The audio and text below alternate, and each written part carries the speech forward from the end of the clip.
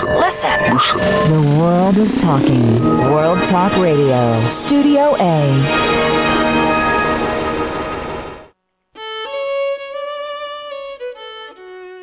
This is Jerry Prokopowicz with Civil War Talk Radio. Make no little plans was a saying of Daniel Burnham, famous Chicago architect. Our guest today has made no little plans.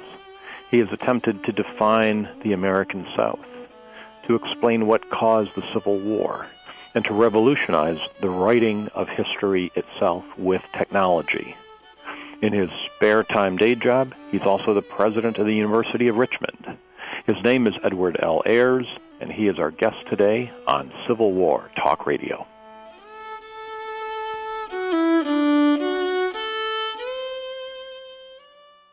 As a child, I spent a lot of time at the big office building, just reading books.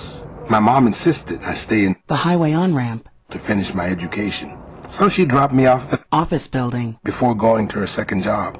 She didn't want me working at the vacant lot like my dad. When we lose a historic place, we lose a part of who we are. To learn how you can help protect places in your community, visit nationaltrust.org. History is in our hands. A message brought to you by the National Trust for Historic Preservation and the Ad Council. Answer the President's call to service. As an AmeriCorps member, I know that Americans everywhere are helping each other, showing strength of character. As a senior Corps volunteer, I know that Americans are showing kindness and compassion. As an AmeriCorps member, I see plenty of American spirit and enthusiasm. Together, we make America strong. Together, we make America great. Find out how you can serve at nationalservice.org. It's your world. It's your chance to make it better. Apply online at nationalservice.org. Listen. The world is talking. World Talk Radio. Studio A. Welcome to Civil War Talk Radio.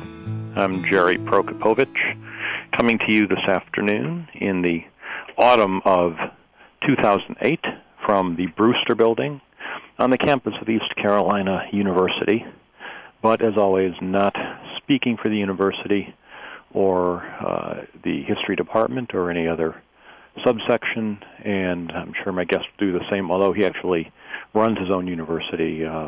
Perhaps there's more liability there than we want to recognize, but we'll deal with that when we come to it. A few housekeeping announcements, as always, as we get started here. First, a reminder, there will be no live show next week for the Thanksgiving holiday. We'll come back a week after that. If you want to support the show and my book reading habit, feel free to donate to Civil War TR at AOL.com using PayPal, the modern convenience. Or if you just want to send suggestions, send them to me here at East Carolina University. And I'm always happy to look for suggestions for future guests on the show. In current Civil War events, last week I was at Gettysburg observing the Lincoln Forum's 13th annual meeting, and one thing that I found striking about the battlefield changes, there is, of course, the new visitor center opened. We're still hoping to get the superintendent on the show one of these days to join us and talk about that. But the visitor center has indeed had some of the economic effects predicted. A number of these souvenir shops on Emmitsburg Road, Business 15, have closed up. They're not getting the same foot traffic they got when the visitor center was right there on Cemetery Hill, and the big buses parked there, and people walked up and down the street to buy their ice cream and T-shirts and so on. So that may not be a bad thing altogether. Some of those buildings may actually be able to be moved. One hotel is now gone that was there for many years from the path of Pickett's charge. But at the same time, it has certainly had a negative effect on at least some part of the town's economy. So there are good and bad in all things. In the no current news on the struggle against the Walmart in the wilderness, but as we've said before in the show, stay in touch with the Civil War Preservation Trust and other groups that are fighting to keep Walmart from building a store in the middle of the wilderness battlefield. Well, enough on current things. We now return to the past and to our guest today. Our guest is Edward L. Ayers, President of the University of Richmond. Are you there, Mr. President? I certainly am. How are you doing today? Good. Please call me Jerry. Don't try to pronounce the last name. Can I call you Edward? Or Ed? Yep. Wonderful. I really appreciate you being on the show. In the minor leagues of university administration, I've been acting chair of my department for 2 years, and just dipping a toe in the pool of administrative work, it's incredibly time-consuming. Yep. And I am just in awe of anyone who can move as hard up the ladder as you have and not completely lose your bearings as a historian. Well, that's a big assumption there, that I've not lost my bearings, but I appreciate the benefit of the doubt. Thanks. It's especially in these times here.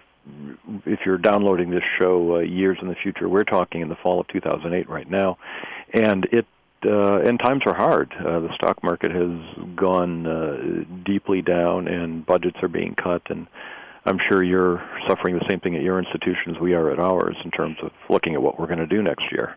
Yeah, I will say, having been at a public university for the 27 years before this, the University of Virginia, being at a private school does give you some insulation, but there's nowhere to hide from this. There's every asset class and every source of income and everything is down. So, yeah, it's pretty bracing. So that's why I'm happy to talk with you for hours and hours, so I don't have to look at my email again.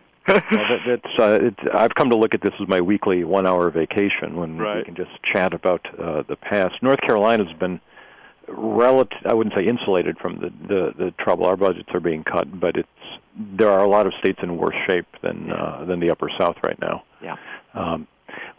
Unlike in the Civil War era, right, when we bore the brunt of the whole thing, right? That's right. Now, you are a North Carolinian originally, is that That's correct? Right. That's right. Born in Asheville, and my family is from way up in the mountains of Yancey County, from all the way back into the 1830s or so. We've never really done the genealogy, so we don't really know too much about them. But and so my great-grandparents and grandparents live way up there in the mountains. And when I was 3 years old, my mom and dad moved up to East Tennessee, which, if you know the boundaries, the shape of North Carolina and Tennessee, you can say how it can move up to Tennessee there in the west. That's right. To Kingsport, Tennessee, and worked in the factories there. And I grew up there, then went to the University of Tennessee. But North Carolina is very much a central part of who I am, and I'm a historian because I spent so many summers up there with my grandparents who didn't have a telephone until I was 15 years old, and still went out and just grabbed the chicken by the neck and still salted their own pork and made their own butter and all that sort of stuff. So that made a big impression upon me about what the past might have looked and felt like, and I was never really able to get over it. Well, I'm fascinated by that. I spent part of this week reading your collection of essays called What Caused the Civil War, Reflections on the South and Southern History, which I know all the listeners will very much enjoy reading for an introduction to your work. And you have an autobiographical essay in there. And I grew up in Michigan, in Detroit, in the heart of the industrial Midwest, and only moved to North Carolina 5 years ago with the academic job market. I've been interested in the Civil War in the South pretty much as long as I can remember, but not from any personal experience of it. You wrote, on the other hand, that you didn't really, I guess what's the word, recognize the southernness of your surroundings until you left the area. That's right. We knew we were hillbillies, as I say, but not that we were Southerners.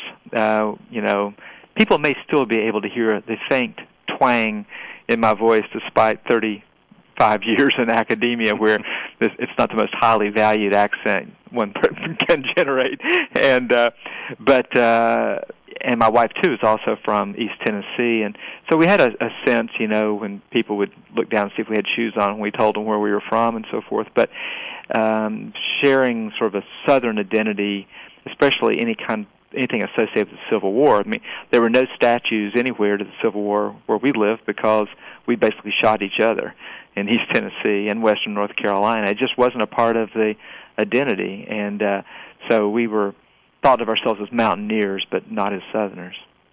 I was just in Asheville for the first time this past weekend, and what a glorious location that is there. Yeah. And I of course went to the Thomas Wolfe house to see that, and it, he had the experience, Thomas Wolfe did, of course, of going off to Harvard as a Southerner, and going into the most New England place imaginable, I suppose, in Harvard University. You went to Yale University for your That's right. graduate work, so you had the same experience he did to a degree of plunging right into.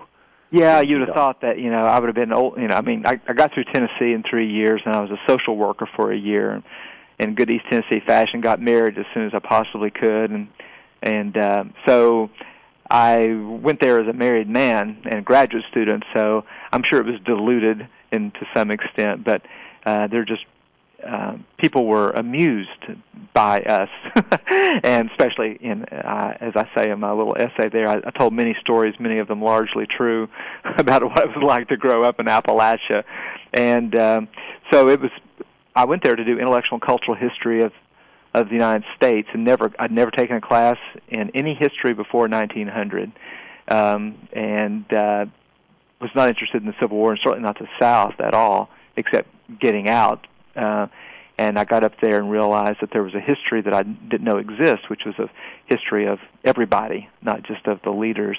And I found that really compelling. And then once I knew I wanted to do that, I knew what people I wanted to write about. So it fell into place in just the first year or two, and really I've never looked back. It was the right choice, but I just didn't realize that was an option, was to write the history of the South. And I had the great good fortune of studying with C. Vann Woodward, the greatest Southern historian, and it's not that he paid any particular attention to me or anything. I took the very last seminar he ever taught, and he was gracious, but he was also not looking for new students or anything. And fortunately, I'd attached myself to David Bryan Davis, the great historian of slavery, and he was willing to tolerate my fascination with the South. So it all worked out, but I could hardly say that I had some boyhood vision of what I wanted to do, and I've been fulfilling. I've basically been lost and confused my entire life. Now, you mentioned becoming interested in social history and the history of everyone other than the men on horseback. Yeah. And that I find that interesting in that has now become, to a large extent, the new orthodoxy of the profession, certainly in the last 20, 30 years. I went to Harvard. One of the perks of the show is I get to remind people I went to Harvard, so I have to do that regularly. Feel free to use it again later if you like. We'll look for other opportunities. Thank you. Were you a Donald student? I was. Yeah, that was a great honor. And sure. Now, David Donald's accent, his Mississippi accent, actually grew stronger the longer I knew him. Right. I think he successfully played that card. Well, I've been living in Virginia for 28 years, so it doesn't have as much cachet. If I moved back up north, I could cultivate it again. Exactly. What I found, though, that by maybe just not a half a generation, but just a few years later, starting graduate school in the mid-'80s, my interest was drawn to the Civil War, had been in the Civil War, and not. I don't want to say I was not interested in the social history, but to some extent, I saw in history a chance to learn about things more interesting than my own life. To read about the industrial workers of Detroit, for example, as my colleague and friend Tom Segru did, and has a great success with. To me, struck me as like the last thing I'd want to read about. Right. But it was different for you. Yeah, I mean, I didn't think of them as my people. I felt a sympathy for people who were patronized, and that's kind of who I've written about. Let's just don't take anybody for granted of any sort, and try to see them in the fullness of their lives. That's really my whole shtick in history, and it turns out that I find that people are writing off just millions of Southerners, and just not even taking them seriously enough to think about what they were actually thinking, and putting them in these various kinds of boxes, whether they were enslaved people or slaveholders or Confederates or whatever. And it's not fashionable to do that. As you know, the American Academy is not really much of one to, bend over backwards to try to understand what white Southerners were thinking and feeling. So, as time went on, I do have men on horseback in my latest book, In Presence of Mine Enemies, and realized you can't write a history of war without warriors, and it turned out, of course, to be fascinating, as does military history. So, I was in graduate school before you, and in the 70s we were just discovering this social history, and it had not quite ossified into an orthodoxy, and with the sort of code words that you have to use and so forth. And to me, it just blew the doors open of all possibility. And of course, we overreacted and acted as if you couldn't possibly write about the Civil War or about powerful men. And now we've gotten over that, and we can imagine ways to try to combine the various forms of history. I think that's an encouraging thought that we've reached a synthesis of the two, not going back to just writing about the officers or just writing about which brigade moved onto which flank and who shot who. Yeah, I think women historians really opened the door for other Civil War historians by showing, okay, look, you can be a Civil War historian and a woman historian of women. And African American historians have done the same thing. So it strikes me, compared to the 70s, and I was in graduate school with a lot of either Vietnam vets or conscientious objectors who had fulfilled their service and were now coming back. But 1975 in New Haven was very much a continuation of 1970. And I'm a little bit younger than those folks, and so I missed all that, and I was just sort of showing up very naive and fresh-faced. But these people were, in many ways, still really living with the conflicts from 1965 to 1972, and nobody wanted to talk about war and of any kind, and it just people just didn't write about the Civil War or care about it that I knew. But that began to change in the 80s, and we were the beneficiaries of that, I think. When I interview people on this show, I'm always looking for people who've written something of interest about the Civil War. And as longtime listeners will know, 2 out of 3 out of 4 times, the authors who appear here are not academics. Right. They are lawyers, doctors, scientists, people who do something else, journalists often, do something else for a living, but they're deeply fascinated with the war, and in their spare time they write often very, very deeply researched books. Theoretically, I often have issues with their approaches, but finding an academic who will write about the war is often a challenge. Is it that, I'll tell you what, I'm hearing the music that tells me we're going to take a short break, but I'll come back and ask you that question. Okay, and I'll be ready. If Vietnam kept us from the war for so long. Okay. We'll come back, listeners, in just a moment. We're talking with Edward L. Ayers on Civil War Talk Radio.